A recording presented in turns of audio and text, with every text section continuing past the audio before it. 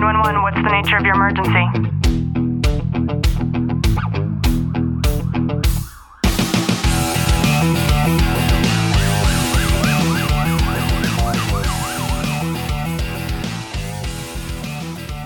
Welcome back to another episode of Tactical Living by Leo Warriors. I'm your host, Ashley Walton. And I'm your co-host, Clint Walton.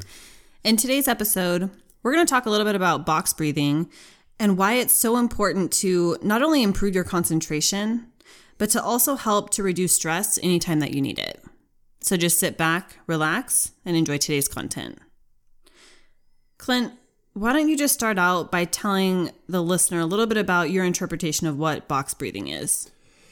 For me, the box breath, which consists of breathing in for 5 seconds, holding it for 5 seconds, releasing for 5 seconds, and sitting on the release after you've released all the oxygen in your lungs for 5 seconds and starting that process over. And for me, it's been really helpful in those instances, especially when I'm getting ready to head home from work. I start up my truck and I start driving. And to really start disconnecting myself from the whole mindset of the go, go, go all day to where I can come home and be with you on a daily basis, it's something that has become a ritual for me. And in focusing on the breath, it cuts off all other thoughts. Those thoughts arise and you just kind of let them go. But you're focusing on your breath and that alone. And you can count for the 5 seconds or not. But it's something that has really just put ease within myself on a daily basis. And it really lets me start that disconnection from work to when I come home. I'm just in the moment, and I'm not wrapped up in everything I have to do or didn't do or whatever else it may be throughout the day. I would say that you and I are relatively calm people, but that doesn't mean that we don't have times where we're negatively triggered. And I can think of, as you sit there, if you've listened to this show for a while, after I lost my mom, I really took on a great deal of responsibility as it pertains to things that I need to do in order to help my dad. And in doing that, and I know that there's a bigger purpose, there are so many times frequently when I'll start to feel that sense of agitation creep in. And when that starts to happen, it's not just the one instance. It starts to lead to this snowball of thoughts. And I know that for me, I have to stop that snowball before it even starts. And I'll give you a perfect example. My dad has a tendency to ask me to do things for him last minute.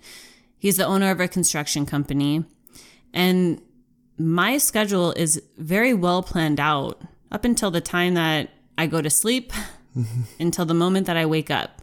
There's no white space on my calendar, as Grant Cardone likes to say. And I have it like that with intention. And when there are things that come in and create this pattern interrupt, and they happen in a way that don't necessarily serve me, I start to feel that trigger. And it's a bigger problem when it comes to trying to help out your family, right? Helping out my dad. He doesn't have anybody else to do the things that he asked me to do to help him. And I never mind doing that if it's in anticipation. If I know that he's going to need help with the payroll or creating a proposal or whatever it may be. But when he comes to me and asks me to do something last minute, especially when I'm at the stage in my night when I've set down my cell phone, we try to incorporate the no cell phone rule 2 hours before we go to bed. And then I'm asked to hop on my computer or to look something up or make an appointment or write an email, like whatever it is, it starts to create some frustration. And it comes to another stem of thoughts to where in my mind, I tell myself, okay, well, this isn't urgent. It can wait until tomorrow, but I already know what tomorrow's plan looks like. And I don't always want to alter what that plan is. And I also don't want to forget to do it. But for me, it would require me getting up, going into my calendar, rearranging some things. And inevitably, it seems easier for me to just do it in the moment and to disrupt my pattern than it is for me to add it on and tack it on to another to-do list. And so after incorporating box breathing, what I found is when I start to feel that trigger and I feel like it's going to lead me down this rabbit hole of negative thoughts that I don't want to feel, because I don't feel that negativity towards my dad.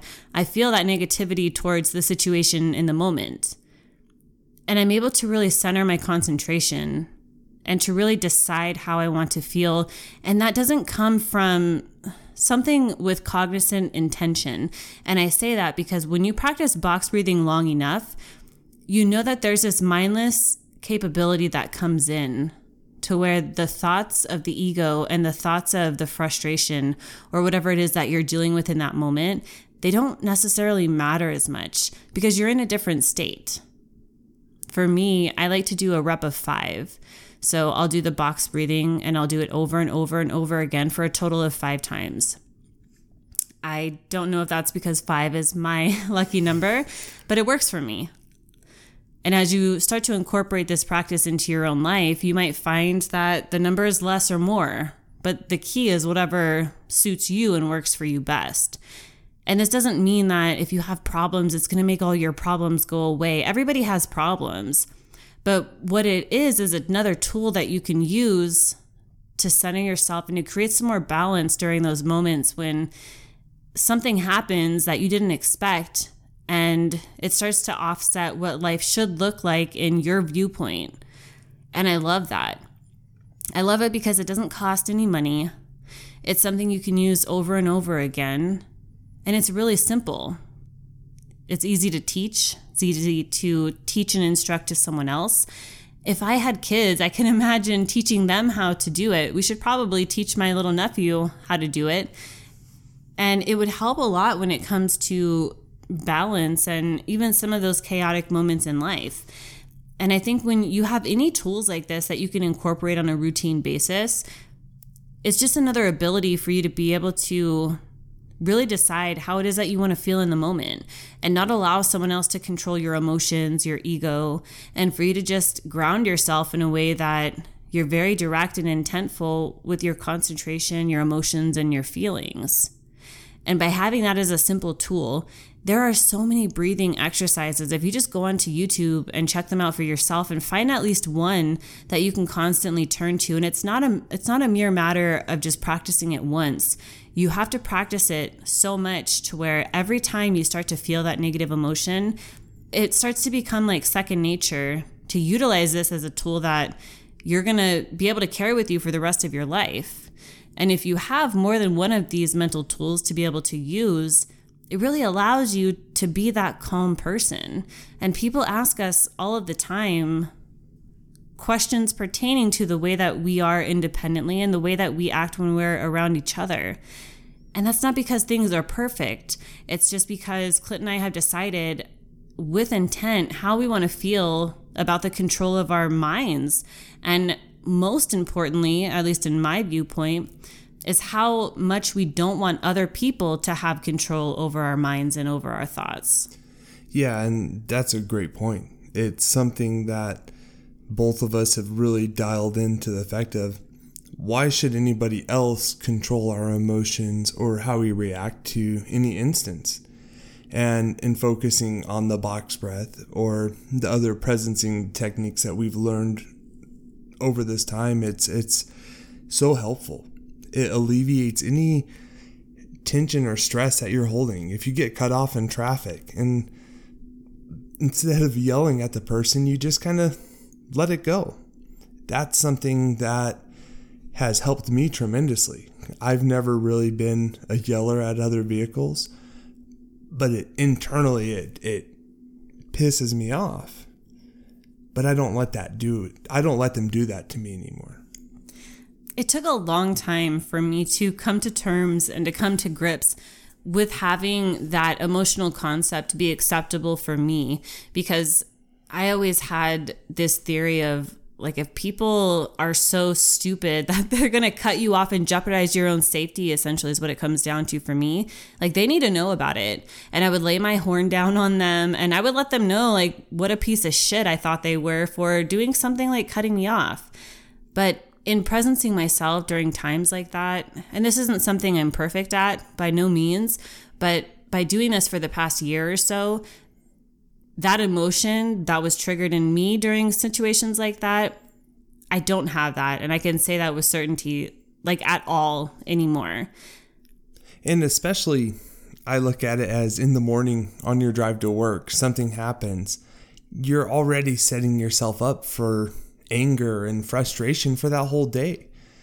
And all of us, for the most part, commute to work and deal with one or multiple stupid drivers.